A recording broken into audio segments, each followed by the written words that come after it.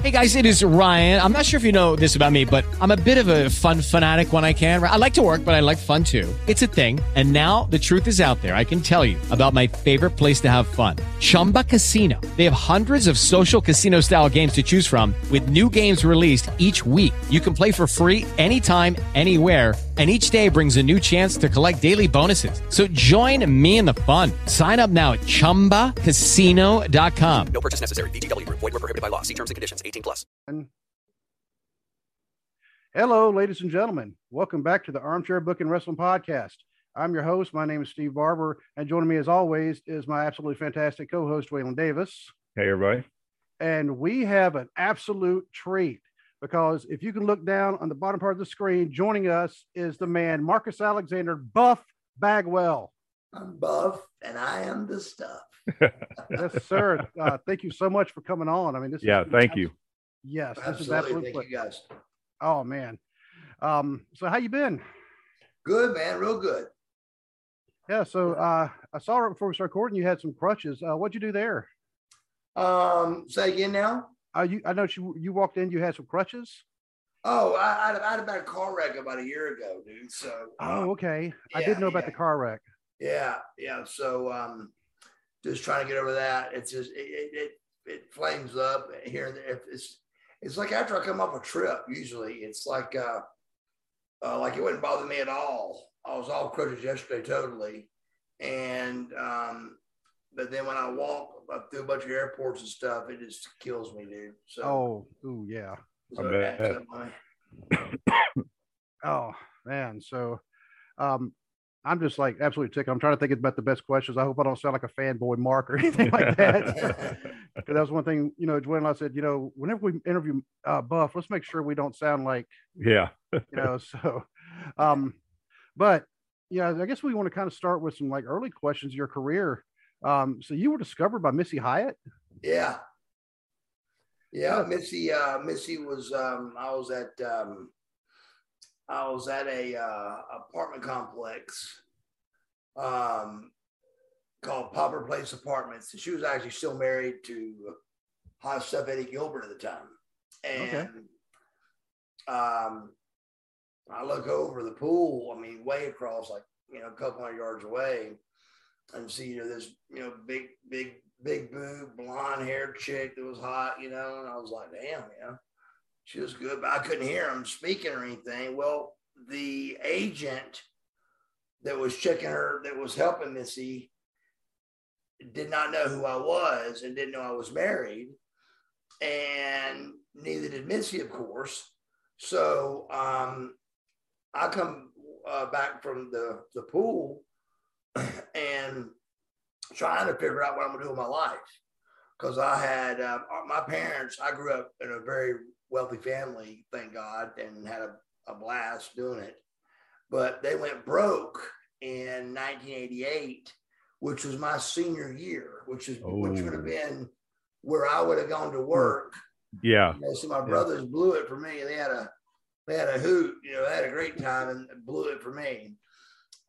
So I actually, believe it or not, went to the Atlanta School of Massage. That's what I saw. I'm a true licensed massage therapist. Cool. And but how do you know what to say to you that you want to do at 18 years old? You know what I'm saying? Yeah. So my brother picked a gym. My middle brother picked a drywall company, and because my dad was like, he was going broke, and then at 18 I go, I thought maybe massage therapy. I thought maybe, with my looks and my personality and everything, I thought maybe I could make some real good money, doing that, and also you go into sports medicine and stay in the sports world and do some kind of sports trainer, or there was several options back then with massage therapy. And so that's what I chose.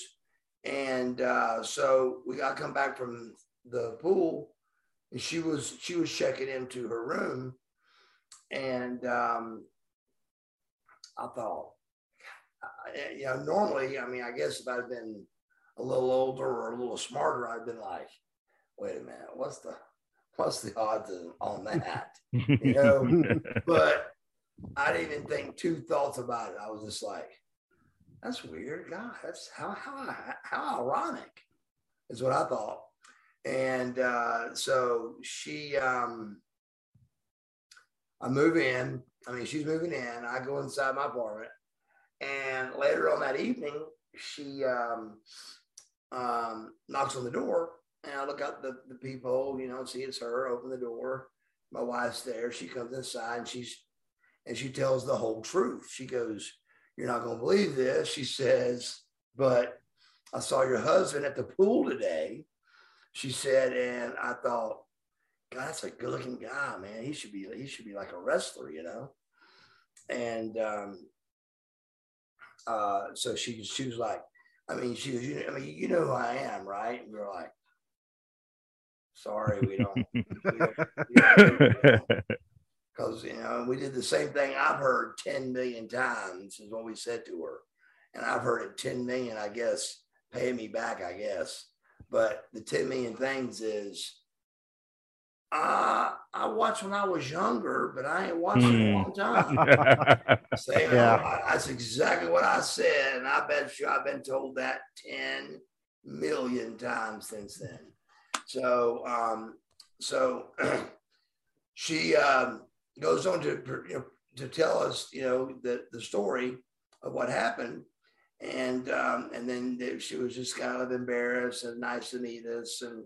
And she goes, but really, you know, you should really think about, you know, getting in the business. And I said, those guys don't make no money. And she goes, our lowest paid guy makes $100,000 a year. I said, you want to go over that one more time? I said, I'm sorry, I didn't quite hear you there. Maybe one more time. And so she said, she told me, and I was like, wow, you know, so here I am, all county, all state, football, baseball, and wrestling. Can do anything. I mean, I really could. I was a super athlete, super good at everything I did when I was a kid. I was just a good athlete. I could do anything. Loved the camera as a kid. Always was, you know, my brothers were always hiding from the camera, and I'd always be right in front of it, you know. I was just made to be a wrestler, you know, but didn't think nothing about it, you know. So I go to wrestling school, and my wife, my first wife, she's all excited. She was like, oh my God. She goes, oh my God, you can do anything, you know, so this is going to be great. We're going to be making $100,000 a year. She always counting the money. Right. And I said, well, baby, let's don't get too far ahead of ourselves here. You know, I mean, this is a pretty big deal. This is not easy to get into, I'm sure. I mean, it was so easy to get into, everybody be doing it. Mm-hmm. Right. And so I go down to this is when there was no power plant. There was no school. Wow. Nobody had a school. There was no schools, and you just knew people and got in the business is how it worked. And how we had it was Jody Hamilton had a little bitty warehouse with Sergeant Buddy Lee Parker, Sarge, and they had a warehouse down in Griffin, Georgia, which is kind of like South Atlanta, you know, and I live on I'm on the north side. So it's about an hour drive for me. So I drove down there, you know, and of all people, Kevin Nash comes walking in. He's getting trained there too. And me and Kevin were actually really good friends because Kevin was like the big badass bouncer of Atlanta. Mm-hmm. And I was the rich, young, pretty boy of Atlanta. So, you know, I was extremely popular, and he was 7 foot, 350, extremely popular, you know, and trying to get into wrestling. And so I see him in the ring and everything. And we said hello and all that stuff. Well, I asked, you know, I said, well, how much is it and all that? And they said $3,000. I said, $3,000. And it was just a shit just a crap hole, bro. I mean, it was horrible. I mean, the ring was just horrible, you know. I mean, literally it was almost like a hole was in the middle of it. Oh, You know, Ooh. you ran the ropes. If you ran the ropes, you'd like run down into a hole. And come back. It was Almost horrible. like a trampoline or something. Yeah, it was worse than a trampoline. It was a trampoline that was sagging in the middle. And so I was like, $3,000 for that? And the guy goes, you're not even, Sarge goes, you're not even big enough to wrestle. And I was about 225 at the time. I mean, think about it. Pull up a picture of the handsome stranger, bro. I was jacked. Yeah, I do remember the Handsome Stranger way back in the day. And that was right after this. So I was super jacked and I 225, and I was skinny as a rail when I started putting weight on. So everything was muscle. So I had a real good physique. And I said, what do you mean I'm not big enough? I said, I'm bigger than Brian Pillman.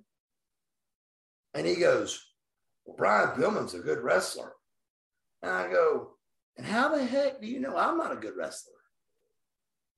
And he goes, well, it kind of cornered him. So he's like, well, it's regardless, it's $3,000 and, blah, blah, blah, blah, blah, blah. So I didn't have $3,000. And so I drive back home to Missy. And I said, Missy, I go, look, they want $3,000. I said, and it was in a dump. She goes, I know, but you got to that's how they do it in this business. And she really did, take my career a lot further than it should have gone. Just because the way I looked, she knew they were going to hate my guts. She knew I was going to have a ton of heat no matter what I did. And so she really taught me all the walk in, shake hands, say hello to everybody. So doing all that, which was me anyway, that was the kind of guy I was, just being a Southern boy from a Southern family.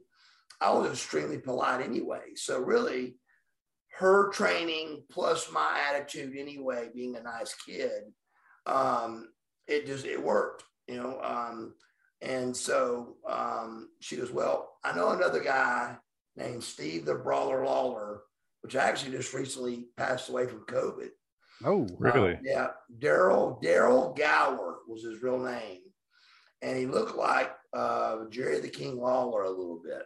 So he went off that with Steve the Brawler Lawler. And so long story short, he trained me for $1,500. So I get somebody to loan me $1,500, and I go to wrestling school. So now back to the first play I told you about, my wife being all excited. Right. Now she's all, oh my God, this is great. You're gonna do phenomenal. Oh my God. I came back home. And she was all excited. She goes, how'd it go? I said, I'm not going back. And she goes, what? I said, baby, this is the hardest thing I've ever done in my entire life. I said, and I'm smart enough to have already went over with Missy, like how many days a week they do this and how many times a month they do it. And the travel schedules and the planes, trains, and automobiles and all that. I said, baby, I said, this is a big deal. I said, and plus that, I said, I'm crippled. I said, I'm literally crippled from the very first night. Some reason, I don't know why, I went back. And he was that was back when you were real rough on guys that were trying to make it. The guy that trained you always roughed you up a little bit and try to see what you had, what you're made of, so you wouldn't walk away going wrestling's fake and all that stuff, Right. And so we go through the whole thing. Well, About halfway through the thing, he hits me with a clothesline that takes my head off. And this is the first day, or the second day. This is the second day. Okay. I've gone back. Okay. I decided to go back, and he hits me with a clothesline that just about breaks my jaw. So when we did something else while we were working, when he was showing me stuff, I was catching on real quick. Like I said, I've done everything, and just like Tanya, my wife, said, she knew I could probably do it. So that's why she was excited. And so I hit him with a clothesline right across the face, just as hard as I could. And after that, he eased off of me, backed off, because he said, you've actually got it. He said, there's no doubt. He said, you've got what it can take. You got what it takes. You got the right look. You can already do this. You can already do a perfect arm drag. Your drop kick's the best I think I've ever seen in my life. I mean, you're a natural. You've got it. And so he backed off with me a little bit. And so I went back home, and I told her, I said, I'm gonna give it a shot. She was like, oh, all right, you know. So I give it a shot, and I signed a deal for WCW that made me $500 a week to go to wrestling school. That was my first contract. And I was thrilled, you know, $500 a week, and you get to go to wrestling school, and I got my foot's in the door, you know? Right. So during this, back up. Before that is when I was noticed from Steve the Brawler Lawler, and I was called the Fabulous Fabian, was my very first wrestling name. Yeah, doing some research, I saw that was Fabulous a Fabian, wrestling name. Yeah, and Joe Pedicino is who named me. The big, gigantic, fat guy, but he was just a super nice guy. And he was married to Bonnie Blackstone. I remember her. I do remember her. Yeah. And Bonnie Blackstone and Missy Hyatt were best friends. Oh, wow. Okay. And believe it or not, Bonnie Blackstone and Joe Pedicino were married. I knew that too. Big, gigantic, fat guy and that good-looking chick were married. And so, long story short, they very first match, just like my whole career went, very first match, they just dumped the heat right on me. They made me the world heavyweight champion. Very first match. Here I am. I've had about two or three wrestling classes, and they make me the world heavyweight champion. And I can't even run the ropes, hardly. You know, I'm still trying to learn how to run the business, or do the business. But all of a sudden, I realized I can't figure this out. I'm having a hard time figuring this out. I mean, and I couldn't believe it. I said, I'd get back in the car after a show, and me and my wife wouldn't talk for like 10 minutes. And I'd go, what is it? What am I doing wrong? Why can't I do this? You know? And she goes, I've never seen you not be able to do anything. I'm just blown away. She said, I'm just blown away. You can't do it. She was and it was just hard. We didn't talk. We wrestled at skating rinks, and you got two green guys that got in the ring and tried to call a match. And it was absolutely horrible. Horrible. It was the most horrendous, horrible thing you've ever seen in your life. Well, during this process, I was still kind of learning, but not really. And then they opened up Global, and I became the handsome stranger. And then when I did that, we show up at the building one day, the first day, and I walk in the locker room, and the good guys and the bad guys are all in the same locker room. And I go, I said, wait a second. I said, wait a second. You mean y'all can talk before you go out? And they go, yeah. I go, oh my God. So I went from instantly about a 2 on a scale of 1 to 10 wrestler to about an 8. Wow. Because I could. But you could actually talk to people. Yeah. You can talk to the guy a little bit, map out some things and make it an angle and make a storyline and make a match. Where before we didn't do it. We couldn't do that. So so I got real good real fast because it was a bunch of great talent like Hot Stuff Eddie Gilbert. And the Patriot was out there. X-Pac was out there. Well, he was a lightning kid. I remember that. Yep. Harlem Heat was out there. Yep. Tugboat, a lot of old timers. I just learned a lot out there. I learned a lot and really learned the business out there. And that's where I got hired from WCW from. They saw me from there. So they hired me for $500 to go to wrestling school. And the very first day wrestling school, the very first day, blew his knee out, and we need somebody to cover him. And Buddy Lee Parker goes, well, Bagwell can do it. I mean, he's actually really good. And so they put me on the road, and that was it, bro. I mean, that was it. From that point on, it was just, I was on the board. I knew I had my chance, and I took it over and did good, and it worked, So, but I was making $500 a week, so I'm losing money. Right. I'm losing money because it costs $100 a day on the road. That's the minimum you can make any money.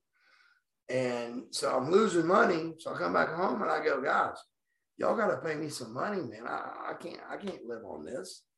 So my very first contract was $150,000, and I was 19. Ooh. So I'm making $100,000 as a handsome stranger. I'm 19 years old. And so getting the business keeps going. But Dusty's who hired me, Dusty Rhodes hired me. And he wanted to name me Marcus Alexander Bagwell. And I was like, Dusty, you've got to be kidding me. That's horrible. I said, how am I going to get Marcus Alexander Bagwell over? I said, that's impossible. I said, you can't do that, dude. I mean, you got Johnny B. Bad with the gun and Van Hammer with the guitar, and everybody had gimmicks, And so I said, how am I going to get Marcus Alexander Bagwell over? Well, they came up with, he just said, he goes, I'm telling you something. He goes, as good looking as you are, he goes, with them pretty teeth. He said, them pretty teeth you got. He said, Marcus Alexander Bagwell was a rookie. He said, you'll make it just fine, baby. I promise. Well, the angle they came up with for me was everybody that Sting wrestled, because I could do all of the moves and do them good. And I looked good. So when the guy beat me, he was beating at least a guy that looked good, that was in shape. And, like even with, I had title matches with Rick Rude as a rookie because I was in shape. I looked good and I could do all the moves. Right. And he got a good victory instead of just a victory over nobody. So, but I lost every match. So what they did is they put me against every person that Sting was going to wrestle for the world title. And they'd always beat my brains out, and Sting would come out and make the save. So it did two things for me. Here it puts me, remember the Dangerous Alliance? Oh, yeah. Yes. Love the Dangerous Alliance. Yeah. Steve Austin, Larry Zbyszko, Bobby Eaton, Rick Rude. Yep. Arn Anderson, all Mhm. the Paulie Dangerously. Yep. He had the cell phone, remember? Oh yeah, the big Yeah. old brick. All that. Yeah. Yeah. So it worked. And it got me over instantly because I'm rubbing elbows with all these stars. Mhm. So it got me over too, even though I was getting beat up, it still showed the young rookie trying to Right. beat up Big Van Vader, even though he beat my brains out and Sting would come save me. But it tied me and Sting together, and Sting was the hottest thing going, Hey, I remember he was. So it really got me over at the same time. And then one night I wrestled Chris Benoit and had no earthly idea what I was doing. Didn't know he was actually calling the moves that we were doing. He was actually calling them, like the name of them, like fish out of water and something else and this and that. And I go, dude, I said, your best bet is just to show me what you want me to do, and I can do it, and I'll remember it, and I'll do it good. I said, but don't tell me the names. I don't know the name. I don't know this business like that. Mm-hmm. I said, I didn't get trained that long, and I'm very green, but I'm good. I said, I can do this. So we go out and have a match, and it happens to be about a 9 on a scale of 1 to 10. Maybe one of my best matches ever. Wow. And we get back from the back, and Dusty Rhodes comes charging out of the go position room, and he goes, Bagwell. He goes, why didn't you tell me you could wrestle? I said, well, Dan, I said, well, I just assumed you knew I could wrestle, or why would you hire me? I said, are you kidding? He goes, no, I mean, I'm talking about why didn't you tell me you could wrestle like that? And I said, dude, I just assumed y'all knew, and I didn't know what to say. And hey, I'm great at this. I didn't want to do that because I was taught better in this business not to do that. And so I just kept my mouth shut and kept doing what I was told to do. And then, believe it or not, Big Ben Vader is who put me and Tuchel together. He said, why don't you put him and Tuchel are good friends? And he goes, why don't you put him and Tuchel together? They put us together in the very first year. We were tag team of the year, and I was rookie of the year. I remember that. I remember y'all watching y'all tag together. Yeah, I was rookie of the year and tag team of the year in the same year. So from that point, it was just straight up, rocket ship. And I became the tag team master, bro. And I just became very good at it. And I am still, I say this on every podcast I do, I am, and I challenge anybody out there that wants to ask, because I haven't been proved wrong yet, but I'm the only 6-time world tag team champion with 5 different partners. The only Wow. The only one. And let me ask you, how much do you think Lex Luger wrestles like Tuchel Scorpio? About to say that they're total. Yeah. How much do you think Scotty Riggs and Scott Norton wrestle alike? Mm-hmm. Not at all. Right. So, but I didn't realize what it was doing for me. It was making me a better wrestler. Right. Because I was having to adapt to fit into Dale Wilkes and Riggs and Lex Luger and Tuchel, all these different type wrestlers that I was having to adjust my wrestling style to make a world tag team champion out of it. Right. And it made me a really good tag team wrestler, plus a really good wrestler, period. It just gave me a lot of good practice.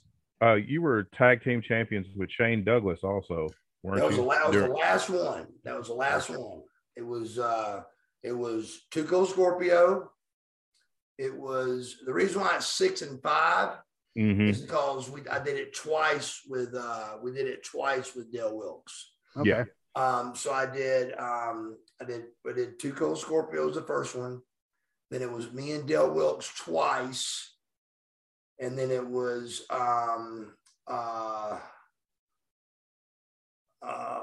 let's see, then it was Luger. No, then it was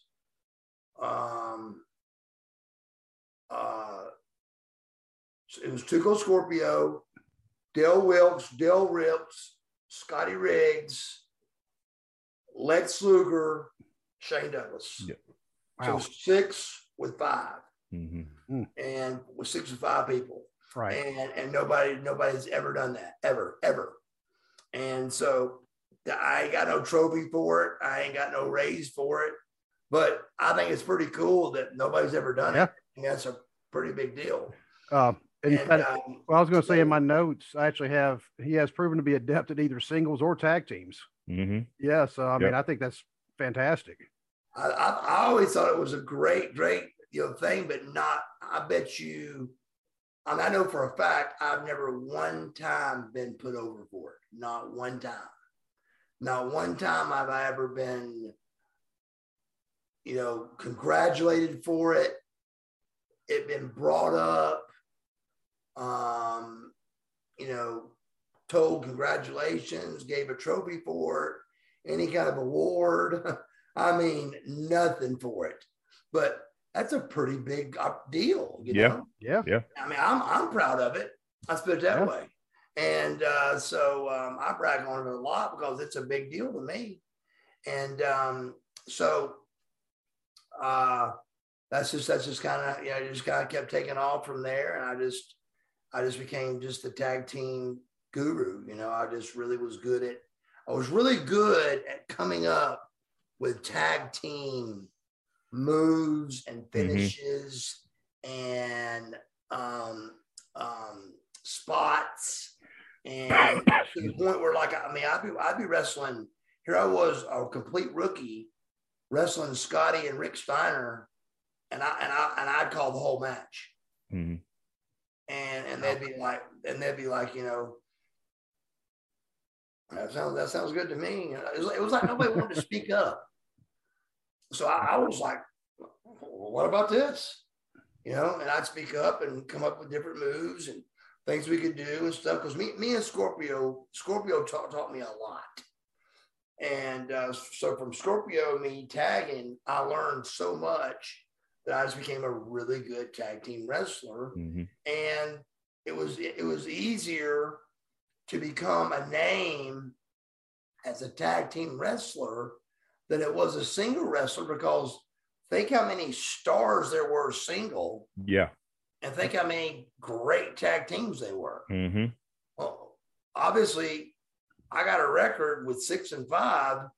So obviously there wasn't as many great tag teams as there were single guys. Right. So it was easier to be known, to get noticed.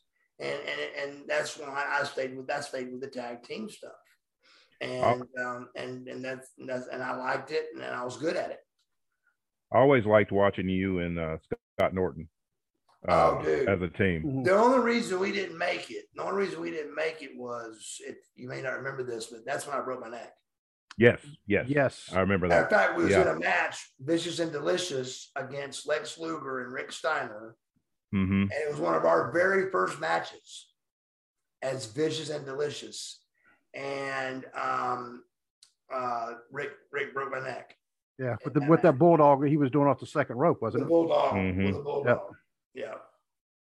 Yeah, because I remember seeing that. Even now, I mean, when I've seen that footage, it still makes me kind of cringe. I'm like, it was a big deal. It was a big deal, and he didn't mean to do it. It was just an accident. Right.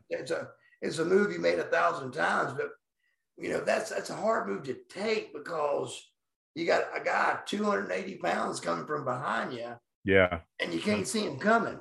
Right. So you're having to, he's got to grab you. Yeah. Right.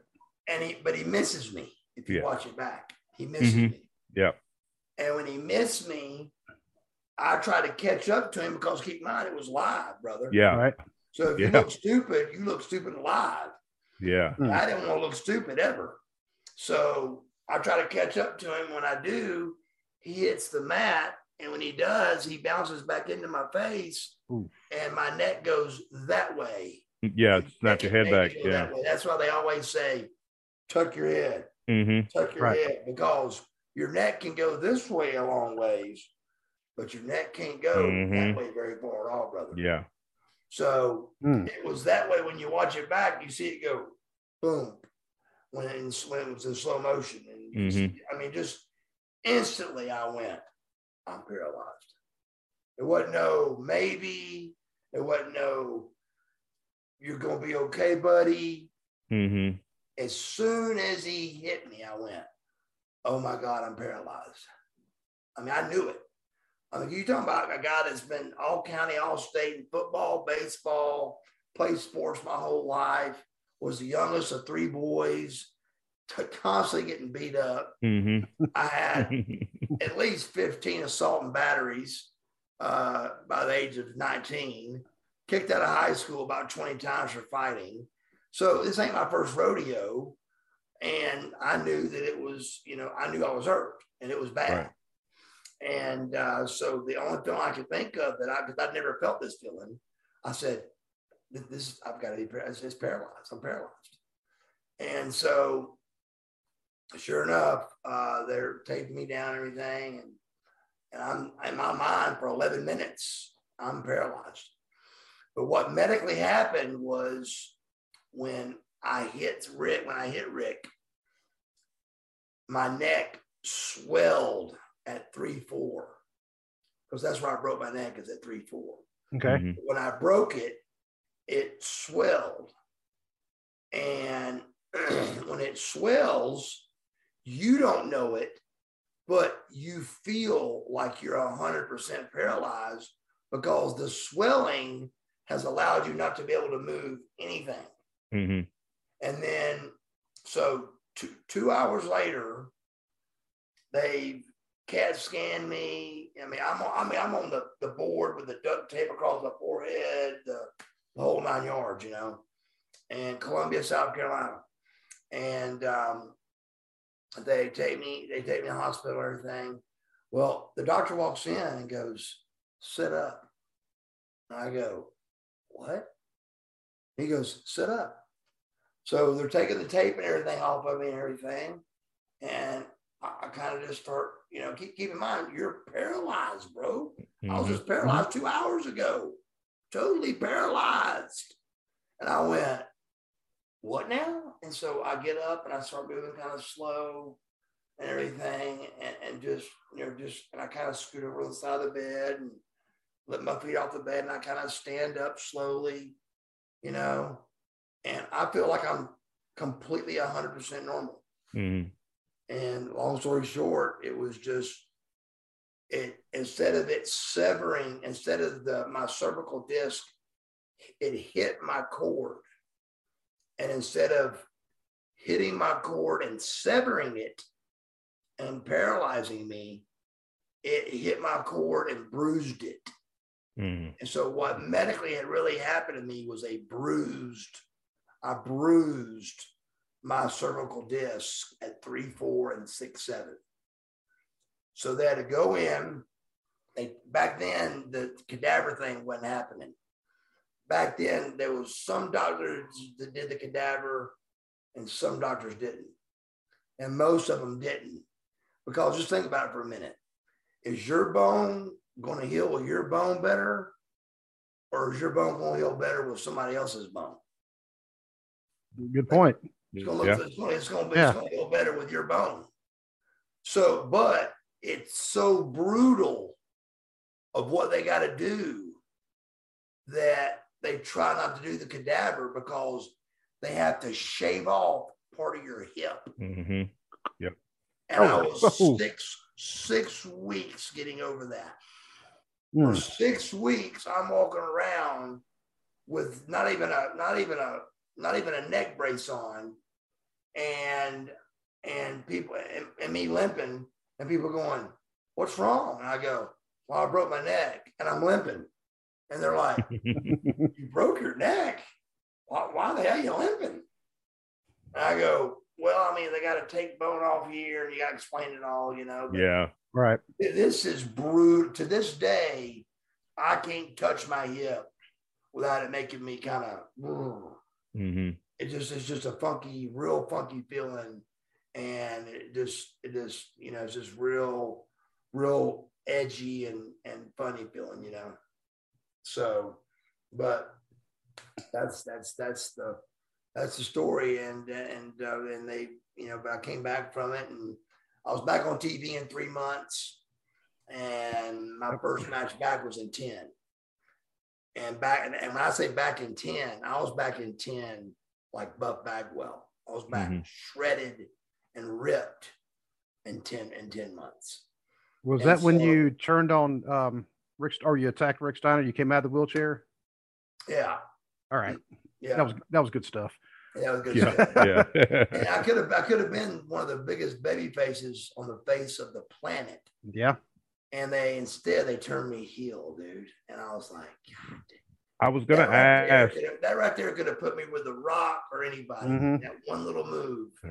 Instead, I mean, don't get me wrong, I had a great run as a heel too, but they could have really did good things with me as a baby face, man. I mean, I had 10,000 fan letters, dude, where Desert Storm fighter pilots were touching my picture before going to battle. Wow. Stuff like that, bro. I mean, we were getting fan letters that make you cry.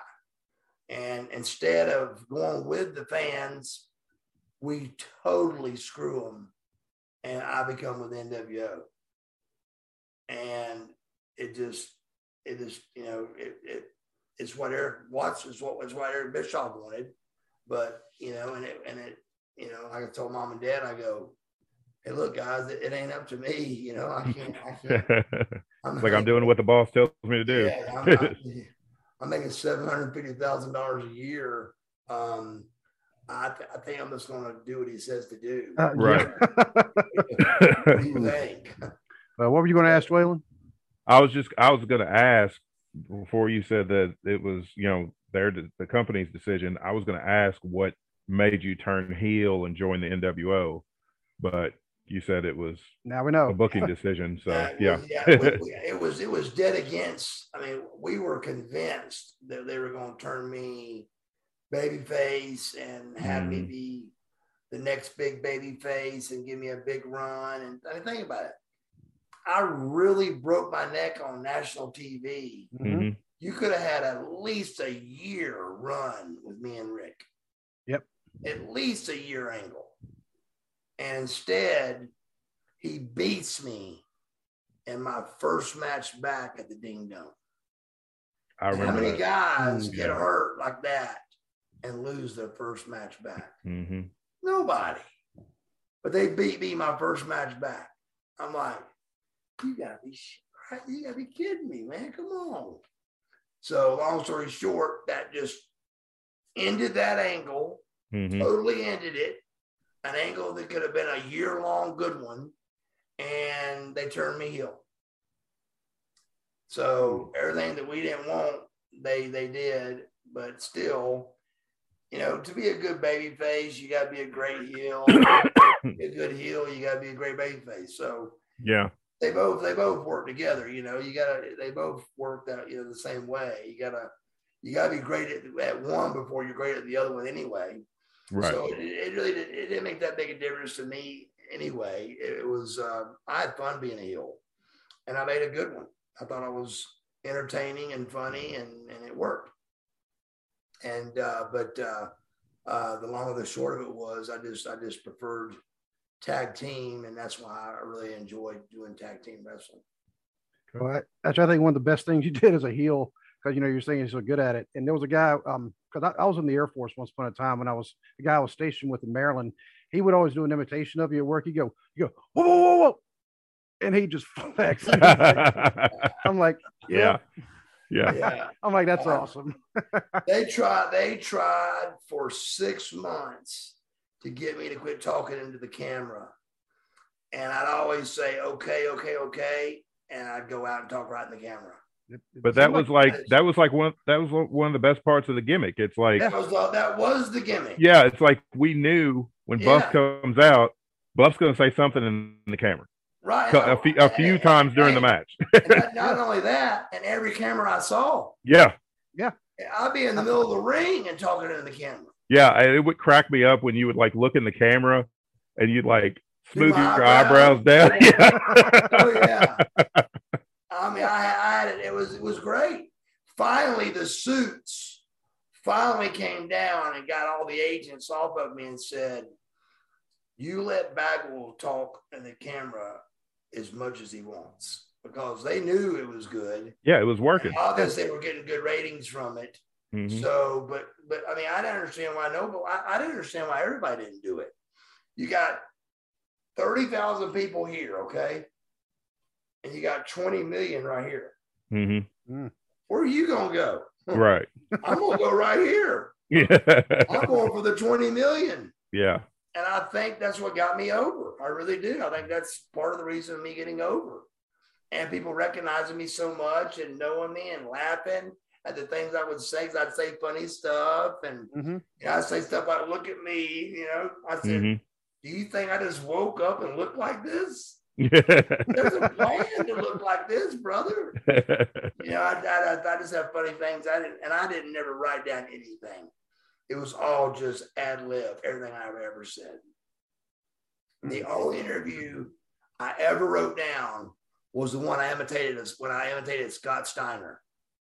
And that was the best interview I've ever done in my entire life, where I wore his blonde wig out, did the beard, dyed, all that. He had dogged me the week before. And so I went out and dogged him back out, and it was good. It was a good interview. But on that one, I wrote it down and practiced it, but it was a good interview. Right.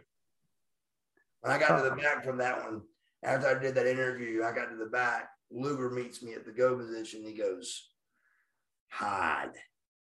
I went, "What?" He goes, "Hide, brother. Hide." I mean, Scotty was ripping locker rooms apart over that. But Eric, of course, loved it, because Eric goes, "Now we get to put Bagwell against, Steiner. This is great." So the next match was me against Scotty, and then put the Steiner brothers back together. Okay. Rick come out right when I was getting ready to hit Scotty with the blockbuster, and he hands me a chair, like, "Hit him with a chair, hit him with a chair." So I go to hit him with a chair, and Rick hits me with a chair, and it puts the Steiner brothers back together.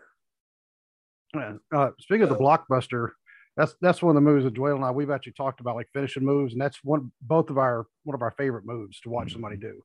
And I like how a lot of guys are using it as a high spot now. Yeah, and that's something else we mentioned too. Yeah, we mentioned that too. We were talking about that the other day. It's kind of like Jake with the DDT. Nobody remotely touched the DDT for how many years? Yeah. Then all of a sudden, they're using it as a high spot. And guys are doing my blockbuster as a high spot now, and it looks pretty good. I like it. And they call it the blockbuster. Yeah. Yep. They don't call it the bump blockbuster. Yeah. they do call it the blockbuster. So which one did you prefer, that one or the Fisherman Suplex as your finisher? I really dug the Fisherman Suplex because I was a big Kurt Hennig fan. Okay.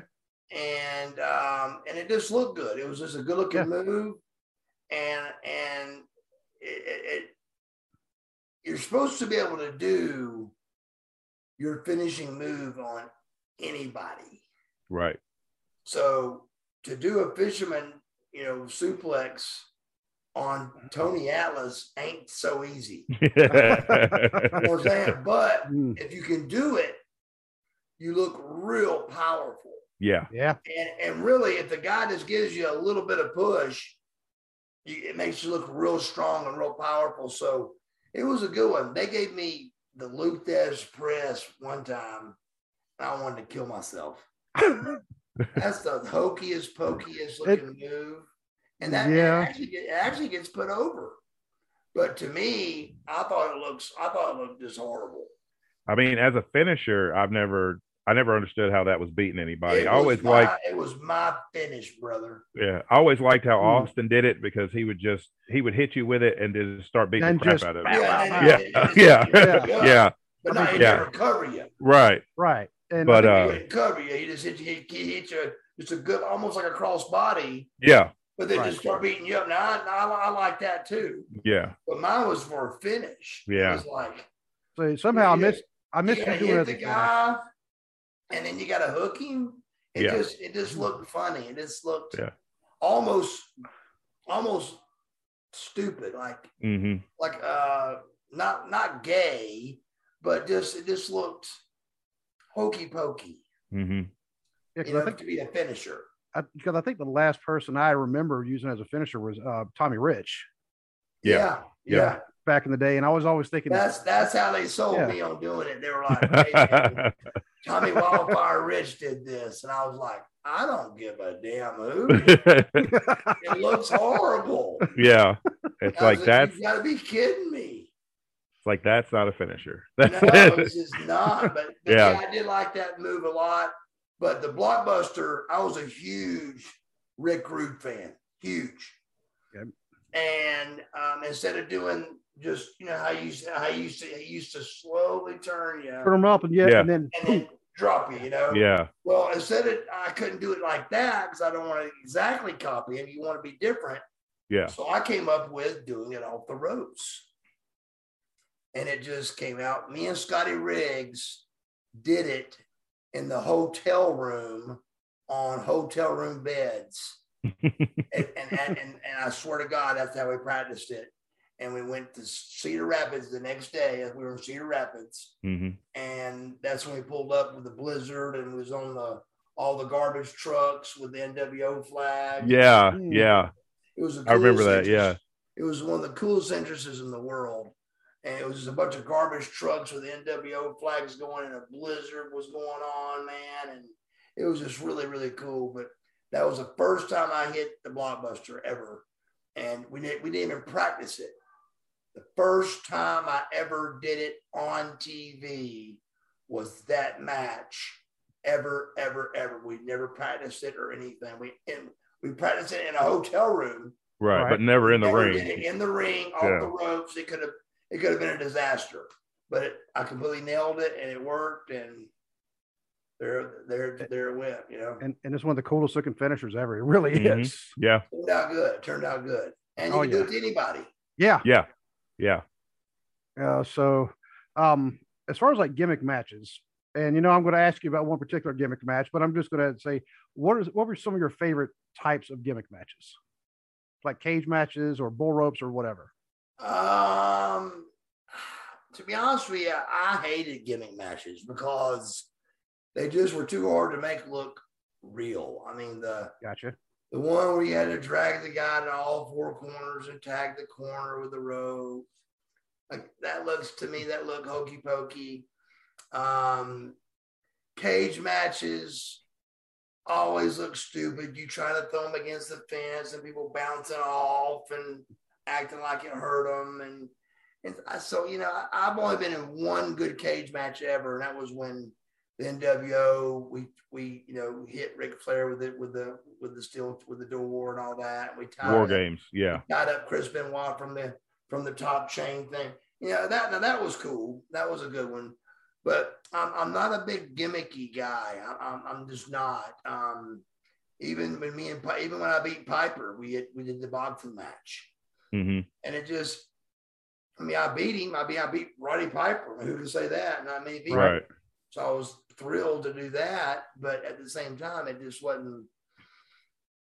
It just wasn't, what I was, exactly, looking to do. I just didn't like the gimmick stuff. I like just straight matches. Actually, I think that match would intrigue me anyway, because you're also a former Golden Gloves boxer, correct? Yeah, I won the Golden Glove State Championship in Georgia when I was 12. Yeah. So, Wow. Yeah. Wow. So you've been punching people in the face since you were 12. That is incredible. Yeah. And think about this. And I had two older brothers. So kids would come out like this. I swear to God, That's how kids I fought. And I'm over there going, I'm like a pro boxer, you know. Mhm. Right. And the guys are going, you know, with their heads. I was 61-1, bro. Hmm. I was 61-1, but they changed it. I was small for my size, for my age, and they went by weight. Mm-hmm. So they didn't go by age; they went by weight. So pound for pound, I was 61-1. Then they went to age, and I started getting rattled. So I was gonna take a year off and come back. But think about it, that at 12, a year off, and you're in high school. Yeah. So Yeah. a year off. Now I'm playing baseball, football, and doing all my favorite sports. You know, so boxing was just a thing that just happened to happen because we were friends with the coach, and it was called East Cobb Boxing, and he owned a store on the road we lived on. And he talked us into getting me into boxing, and I ended up winning the state championship boxing, going to those state championship boxing matches. Hmm. So, and then Piper was a Golden Gloves boxer as well. So, I mean, that He was, yeah. that was, you know, like I said, we went out, you know, saying, look, you know, don't throw no punches here. You know, let's make this look right. You know, so we, you know, and the gimmick was, he sprayed some hot stuff on his gloves, Mm-hmm. and it was burning my eyes and all Yeah, that. You know, right. it was a gimmick, but still, you know, we didn't pull them. We tried to make it look, you know, really try to hit each other. So Yeah. we didn't want to look stupid, and it could look, you know, you can look real stupid on live TV with boxing gloves on. Mm-hmm. You know, so we had to really pull. You know, we had to really, you know, hit each other, or we were going to look dumb. Right. So we put it in there, you know, and he was, and Piper's a badass, you know. So Yeah. you know, it was a real deal. So the match when they had your mom up on a forklift, how did that even? That was coming. Well, how did that even come about? Because Yeah, I was gonna say, whose idea was that? Vince Russo. oh, Why okay. did I not? What? There's yep. Yep, there it is. Vince Russo who came up with that. Yeah. Who came up with my mom, believe it or not, was Rick Steiner. His idea was to bring my mom on TV, because my mom was really super cool. Mm-hmm. She just passed away probably 6 weeks ago, but she was super, super cool.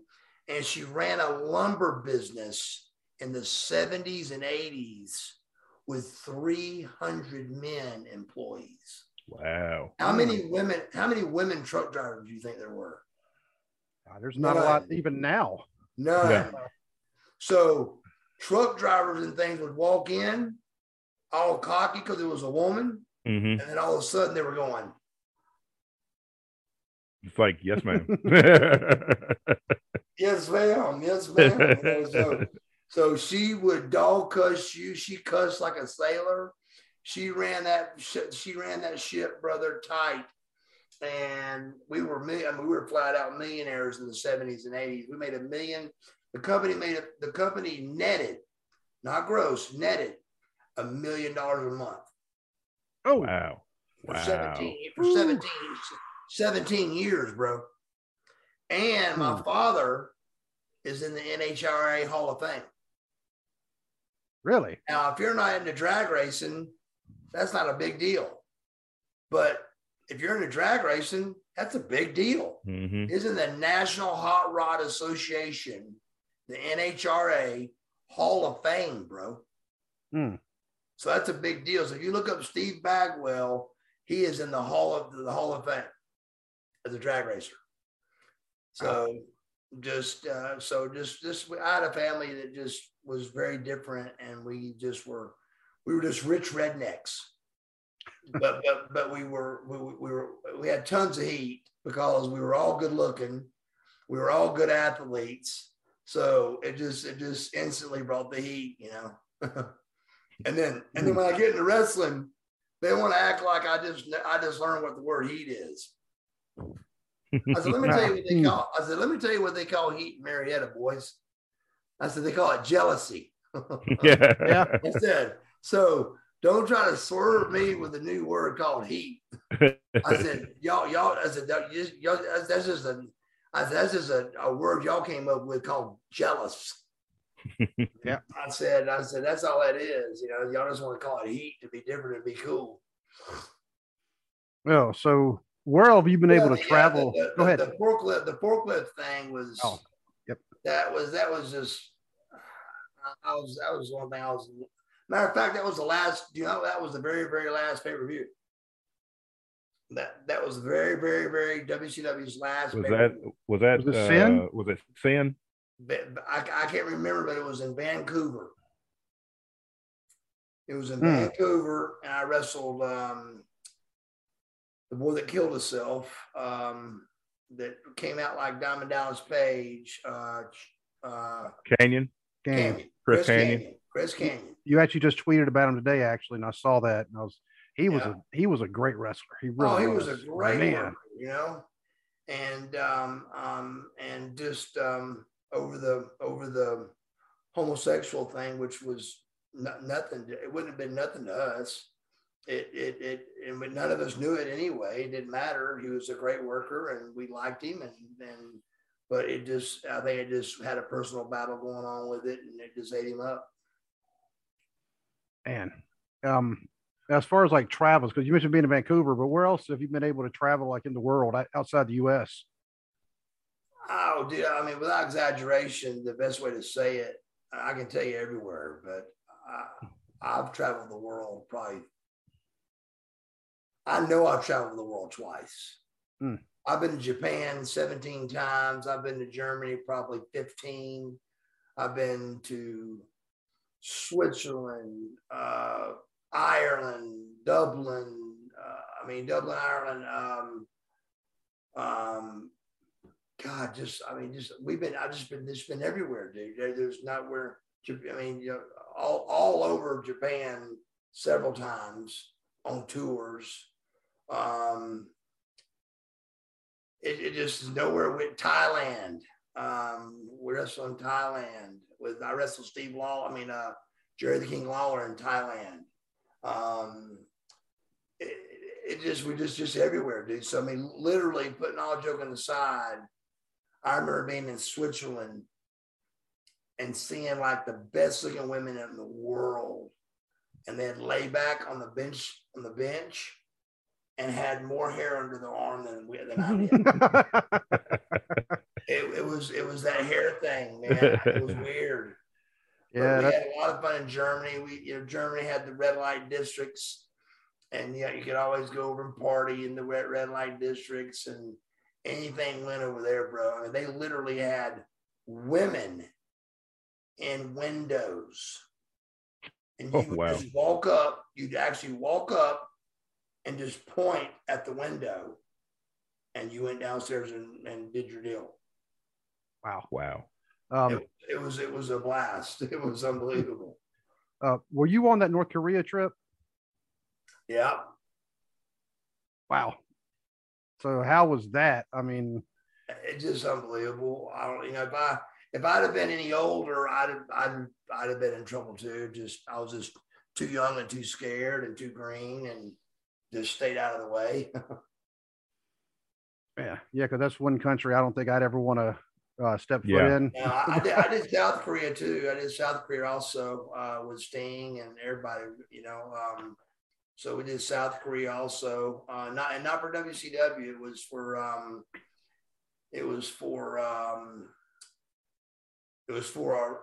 believe it or not, an independent promoter called Ricky. His name was Ricky Nelson. And he did South Korea, and I'm talking about buses that had, plastered with our faces all over them. And I was on the whole back of, one of the buses, double bicep and all that. It was just really cool. It was well done. And but we were everywhere, man. We were just all over the world. Australia. Remember after WCW ended, the WWA started up, World Wrestling All Stars, with Andrew McManus, and we wrestled anybody that Vince didn't have worked for the WWA. Yeah, because Sting and Luger were there. Oh yeah, Sid, Steiners, Sting, Luger, me. I mean, Jeff Jarrett. I mean, like I said, if Vince didn't have you, you were the WWA, because there wasn't no TNA yet. Yeah, there was nothing yet, bro. Right. So WWA was the very first thing to take over after WCW was gone and WWF was solo. How was it being in the NWO? Because I mean, that for that time, that was like the hottest thing in wrestling. What was that like? Just priceless. I remember the day I got hired in there. Kevin Nash came and told me. He walked in and said, "Hey, do you want to be in the NWO?" I went, "Are you kidding me?" Like, is that even a question? Absolutely.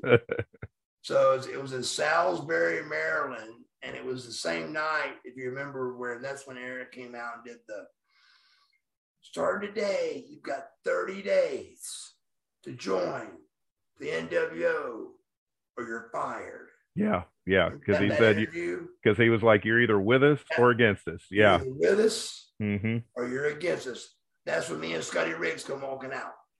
Yeah, I remember that. I turned on Scotty with Rick Rude's Rude Awakening. Yep. And turned on him there, and then there went Buff. Buff was off to the races. Nick Patrick thought of my name.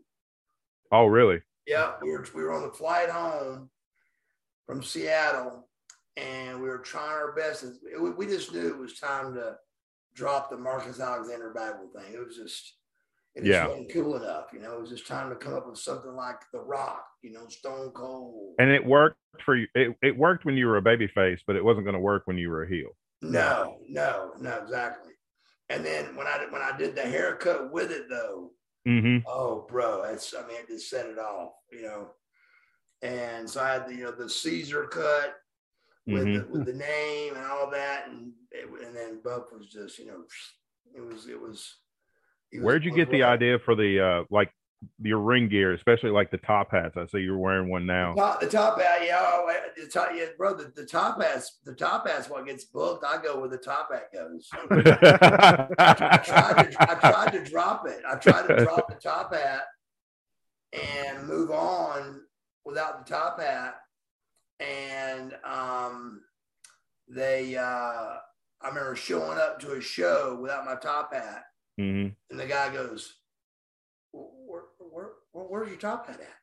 And I go, well, I didn't bring it. He goes, you didn't bring your top hat? He says, well, hell, why don't you just shave your goatee while you're at it? And I was like, well, bro, I didn't, I didn't know, So I learned from that day on, look, that's the box that goes in. Gotcha. Okay.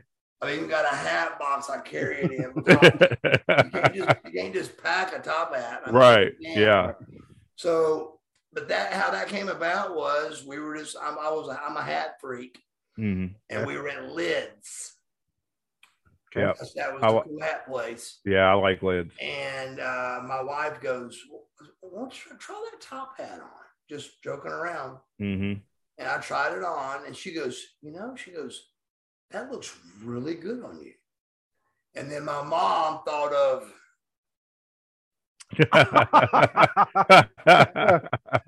she thought of that, which was cool. And it just took off. Of course, all the boys at first made fun of it and dogged me out and all that. But then all of a sudden, now who's laughing, Yeah, but then it got over, and they were like, okay. Now it's on action figures, Yeah, right. Yeah. So it worked. And you can't, hey, and guess what? You'll never see nobody copy it. Yeah. No. Because they'll say, hey, that's that Buff Bagwell guy used to wear one of those. Yep. It'll never be nobody else's gimmick. Mm-hmm. You can't just steal something like that. You can't. It's just Yeah. forever. That'll be tied to me forever. You Yeah. know? And that's pretty hard to find in this business, and to break that some kind of mold like that, you know. Mm-hmm. And I did, and that was cool, you know. So we had a lot of fun with that. Yeah, Dwayne, that's an idea for our next piece of merch. We need to get a top hat. Top hat. Yeah, because right now, let's see, we have the travel mug, we have the shirts, I have the phone case, I got the mask, you know, got that right when they were saying we're going to have to wear masks again. And so I had that, Yeah. you know, so you gotta have the mask. yeah. And, you know, but I never thought of a top hat. Dude, I didn't either. I said my wife thought of it. My wife thought of it. And then see, at the time, that's when I broke my neck. Mm-hmm. So I was trying to come up with ideas to keep me alive. Right. Because Scotty was so freaky and looked so good. And here I was, broken neck and lost 50 pounds. Right. Ooh. So I'm trying to, you know, stay alive, cover up. Mm-hmm. That's where the overalls came from. Okay. Remember the overalls? Yep. So I would cover up, you know, trying to cover up until I got my size back. Mm-hmm. And then when I got ripped, I couldn't get out of those overalls fast enough, bro. I go to the ring because the overalls were cool. Mm-hmm. I go to the ring, and just as fast as I could get out of them damn things, I was out of them. You know, trying to show my abs. It's like I did all this work to get back in shape. Yeah, I did all this work, and I'm hiding it. But it was good. It was cool, man. It was a good run. You know, so correct. Excuse me. Throughout your career, I'm sitting there looking at a list of like basically everywhere you've been. It seems like you get some kind of gold, you know, some kind of title, whether it's a singles title or a tag title. But I notice you've also been part of the PWI 500. You know, I mean, that's to me is you know, super cool. Yeah, it is. That's a big deal. That's a big deal for sure. Oh, yeah. You know, and you know what though was weird is like I told you before, I never really got like. It blew my mind that I didn't get more credit with the big boys. Mm-hmm. It really did blow my mind. I mean, I kind of did. I mean, I beat Ric Flair and Roddy Piper back to back, and then the third week was in Atlanta, Georgia, and I'm wrestling David Flair. And he beats me. I remember that. Oh, yeah. 85,000 people at the Georgia Dome. Georgia Dome. Yep. 75,000 got Buff Bagwell signs, and David Flair came and run the ropes, and he beats me. And I just couldn't believe it. I mean, you beat Piper, you beat Flair, and then they pull that rug right back from you. Oh, we got to slow him down. You got to back him off a little bit. So, and you know what bothered me about that? I could care less about losing to David Flair. What bothered me about that is our company was stupid enough to let 85,000 people be upset because we were the very first match. When I came walking out, that roof came off the place, bro.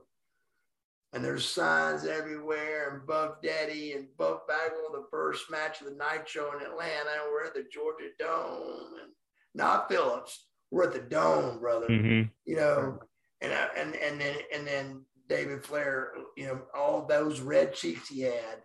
Yeah, he couldn't even run the ropes. Dude. I literally had to pin myself. I had to like get his arm and hook it under my leg and like pin myself. It was horrible. It was horrible. I couldn't believe that they had that many people in the Georgia Dome and they gave it away on free TV. I know. I mean, that whole the whole card should have been on pay-per-view. Oh, without a doubt. especially with Think about this. They put me and Booker. They put me and Booker in Tacoma, Washington, and called it the first match of the invasion. All that's fine. All that's fine. But guess where the next week was? Georgia, Atlanta. Atlanta. Yep. So now let me ask you a question. If you're Vince McMahon, you just bought WCW. Are you going to put Booker T and Buff Bagwell in Tacoma, Washington, or are you going to wait a week and put him in Atlanta? And see, that's something Steve and I have talked about, because that's like Tacoma. That's WWE country, and it's like So it's almost see, me and Booker knew that night there was something up. Yeah. They weren't going to ever do WCW. CW, no, they weren't. No, we knew that night. Nobody else just did. Yeah. But we knew that night because the next week was Atlanta and how they were doing the finish and everything. We knew that night. And we're talking, of course, with our mouths over our face like this, with our hands over our mouths, talking. But we knew that night that it was over. Right. Yeah. It's like, I had to play along. Yeah. It's like everybody. And then the next week I get fired and they make a lie up saying my mom called to get me out of some shows. Yeah. I've seen that over the years. Come on, man. Who the hell is going to do that? Hey, Mom, will you call? I mean, think about this. Here's what you haven't thought about. I wrestled Booker T that night with 25 staples in my head from Helms hitting me with a water bottle. Because that happened before me and Booker's match. Oh, wow. Okay. Because I'd heard about that incident. I thought it was after the match. I didn't realize it was before the match. That was us. We were going to school to learn how to run, to get used to the 20-foot ring. I was actually going to ask you about that. How hard was it to adjust from the 18 by 18 to the 20 by 20? Really hard, because not only was it 20 foot, it was a real rope, a real true rope. Okay. Yeah.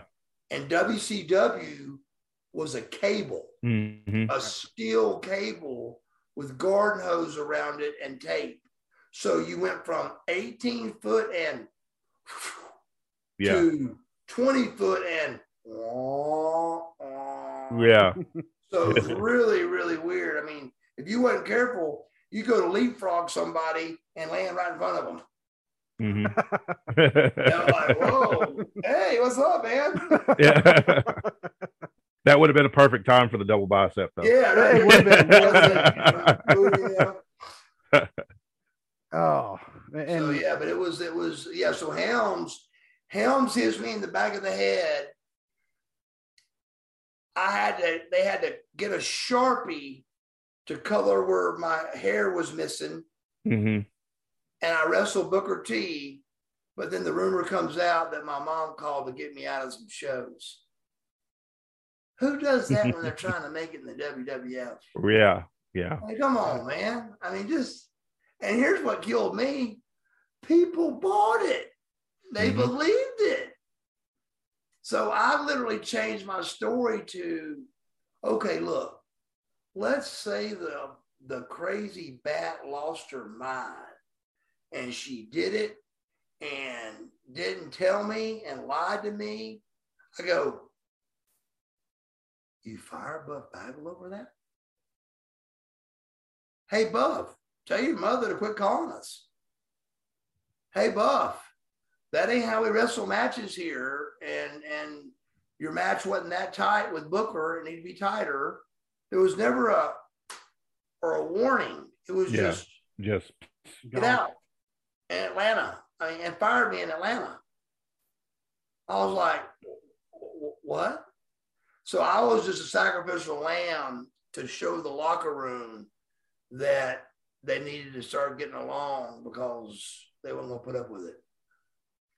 And it worked because they said, hey, guys, they just fired Buff Bagwell in Atlanta. So you may want to you may want to just everybody start getting along and just let's stop the shenanigans, you know. Mm-hmm. Wow. So I was definitely the sacrificial lamb, but they used, for whatever reason, they used me to you know, to do the saying that, you know, my mom called in, and the sad part is I ain't got no witnesses. I mean, Jim Ross calls me at home one day, tells me that, you know, to take the weekend off and just rest your head. And we got big plans for you on Monday. But we got 3 witnesses, bro. Me, Jim Ross, and God. And God ain't showing up for this one. So I ain't going to win the battle. So everybody believed Ross, and I couldn't believe it, but they actually bought it. People really believe that Jim, that our mom called to get me out of shows. I just couldn't believe they believed it, but they did. Well, I know one show I'm going to see you at this coming Saturday up in Chillicothe. I'm going to be there because I've already bought my photo op with y'all. All right, I'll be there, brother. Yes, sir. And I even got a shirt for you as long as it arrives in the mail for me to bring to you. You know, so you'll have a nice armchair booking T-shirt. I love it. I love it. But are you selling the hat? Oh no, man! It's, you know, to be honest with you, I've only sold one. Really? And the only reason I sold it was the guy was kind of a smart aleck, and he said, "How much?" He goes, "How much you selling the hat for?" And I said, "Hat's not for sale." He goes, "Everything's for sale." I said, $5,000, and he came out with $5,000. Yeah, I'd have sold the hat. I took my hat. Yeah. There you go, my brother. Thank you very much. So, but yeah, the top hat just is something that's really, the honest to God, every show I go to, I get asked, "Do you got your top hat? Do you got your top hat here?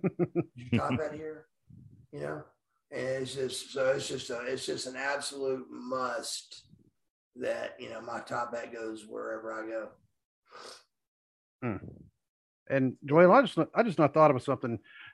Buff is the very first person I think I've ever met that I've actually played him as a character in a video game. I know, right? I mean, you're right. Yeah. I love it. I remember not knowing how popular we actually were yet.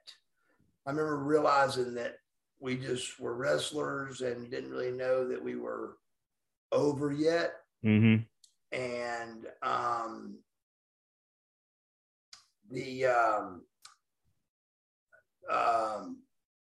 I came home and I had a big mansion. I built a big mansion in Woodstock, Georgia, and I had a big theater room. And my nephews were down in the theater room, and I walked by the theater room and I see me on TV, and they're playing a video game with me, and they're both me. And I went, what is that? And they go, "Oh, we're playing you, Uncle Mark." And I went, you're doing what? And all of a sudden I go up, look at the mail, and there's a $40,000 check in the mailbox. If you were just, even Doug Dillinger, our security guy, got $40,000. If you were on the video, you got $40,000. Man. So it was a big deal. Yeah, because I know WCW NWO Revenge, that was, to me, that's still one of the best wrestling games ever. Mm-hmm. Oh, absolutely. Absolutely. It's one of the best ones. Now, did you ever play the game yourself, or did you play it very often? Or no, never, not one time that I play it. I swear to God. Not once. Oh, I mean, because that'd be weird. Because I'm playing the game, I'm playing me. I think that's why. I just just too weird. Huh? Weird, man. Think about this. Wrestling was so cool that we could watch it on TV and we can watch it on TV. Hey, buddy, we can watch it on TV, and it not be stupid. Right. It'd be okay because wrestling was so cool. Mm-hmm. But playing a video game and somebody walk in and catch you playing your video game and you're playing yourself, I'm not sure you can explain that one. I'm not sure you can explain that one. Watching yourself on TV is one thing. Watching yourself play video games is another. So you have a ton of appearances I'm seeing coming up. Yeah. So you're definitely keeping yourself busy, even with the clutches and everything. Staying busy, which is good, and just trying to it's hard, man, out there now. You know, I mean, it's just I can't get my knee well, man. I don't know what it is. It's the longest I've ever had with an injury. I mean, like I said, I made it back after a broken neck. Mm-hmm. I made it back I was back on TV in 3 months. Now I couldn't wrestle for 10. Right. Still in 10 months, this has been 16 months, bro. And I'm still on crutches. So I decided it just won't heal. And this past weekend, I was at the signing in LaGuardia. Right. And just no crutch, no nothing. And then woke up yesterday morning and was just completely crippled. I guess overdoing it, or probably, yeah. It just won't quite heal, man. It said it was going to be a year-long thing, and we're 4 months past that. Mm-hmm. So it's going to be every bit of 2 before I'm even able to wrestle again. Right. But you're talking about I'll still just be 52. I mean, I'm not worried about that. I'm just worried about just getting back. I want to start wrestling again. Wow. And I'm guessing you're also a big Bulldog fan, and you're pretty happy about their. Now I'm seeing on your shirt. Yeah, see the Georgia shirt on. Yeah. Yeah. So they I was real proud of them. They did good, man. The first time they've won it in a long time, and Bama seems to always get them, and they end up winning it this time. So I'm glad. Yeah, and turn around and then the Braves won. Yeah. So I mean, it's been a pretty good year for Georgia sports. It has. So it's been a real good year for us, man. So we've had a good one, bro. Yeah. So, Dwaylen, you have any more questions for him? I mean, no, we don't get a chance to speak to Buff Bagwell very often. Right. No, man, I think that's what's so cool about it, man. No, I think you covered everything. It's been an absolute pleasure talking to you. I appreciate you coming on the show. I love it. I love talking. I can't tell you the times we've all gotten wrestling. We've all gotten cars, and it'll be like me, Luger, Sting, Norton, or somebody, 4 or 5 guys in one car, whether we had a little minivan or Cadillac or whatever. And we'd always say, listen now, before we take off, absolutely no wrestling talk. Let's just don't talk about wrestling. 3 hours later, we had talked wrestling the entire ride. The entire ride was nothing but wrestling. I mean, that's your life, so it's like, of course, you're gonna talk about it. I mean, it just, as soon as we got in the car, it came out and it just wrestle. I was like, wow, what's the odds on that? Actually, I know the last question I always ask anybody we interview, because you're talking about road trips, perfect segue into it. You must be reading my mind. So when you're on a road trip, what is on your music playlist when you're on a road trip? You gotta realize music playlist wasn't really around when we were really, really, really traveling. Mm-hmm. Right? So I don't really have I'm not a big, I mean, like I got like the apps, and I got an iPhone and all that. But the only time I really listen to music is this is only because it's illegal to talk. You know, right. That's the only reason I even got these. Yeah, you gotta have hands free. Yeah, you gotta have hands free. You know, and then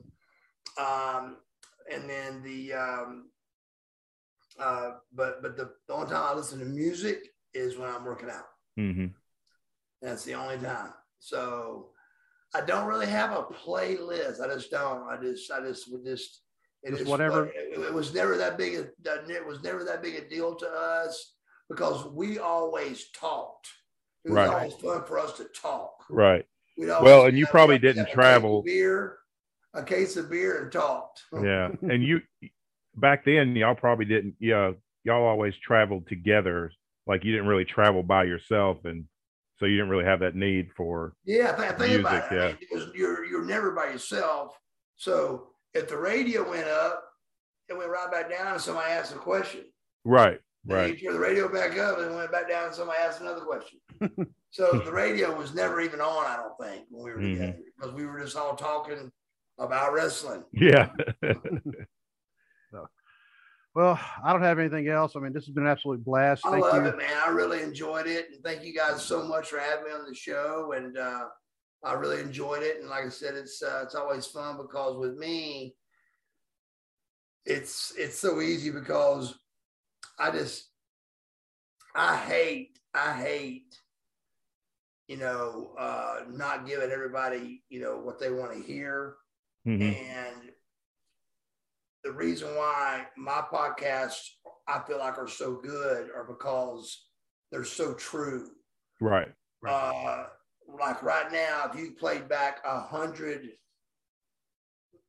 podcasts that we just had, every question y'all just asked me, the answer would be exactly the same and with exactly the same tone. And that's because it's the truth. Right. You know, it's easy not to mess up when you tell the truth. Yep. If you lie, you mess up real easy. Yeah. Yep. That's why you don't see no pen and pad with my hand or trying to figure it out. When you get me on a podcast, you get Buff Bagwell 100% in every direction. So it's just the best way to do it. Yep. I'll tell you, I'm gonna tell our other podcasting buddies, hey, y'all need to go talk to Buff. Yeah. Yeah. Get him on your show. I got friends to this day that'll call me up and go, hey man, I just wanted to call you for a few minutes just to talk to somebody that would tell the truth, talk to me truthfully for a few minutes. Mm-hmm. Oh, there you go. I really got friends like that that'll call me they just want to hear somebody talk to them that'll tell the truth. Right. Over the phone and know that they're getting exactly the truth and not a bunch of bull crap, you know. Mm-hmm. Right. Well, I just always been like that.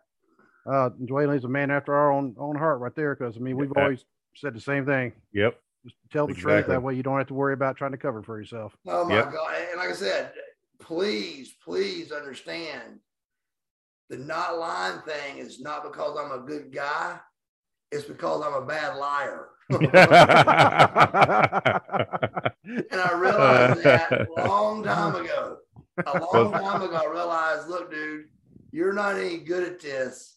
So your best bet is to not look stupid and just tell the truth. I tell my kids that because none of my children are good liars. It's like I can see it on their face as soon as they try to lie. I'm like, do not lie. It is not your strong suit. Just tell the truth.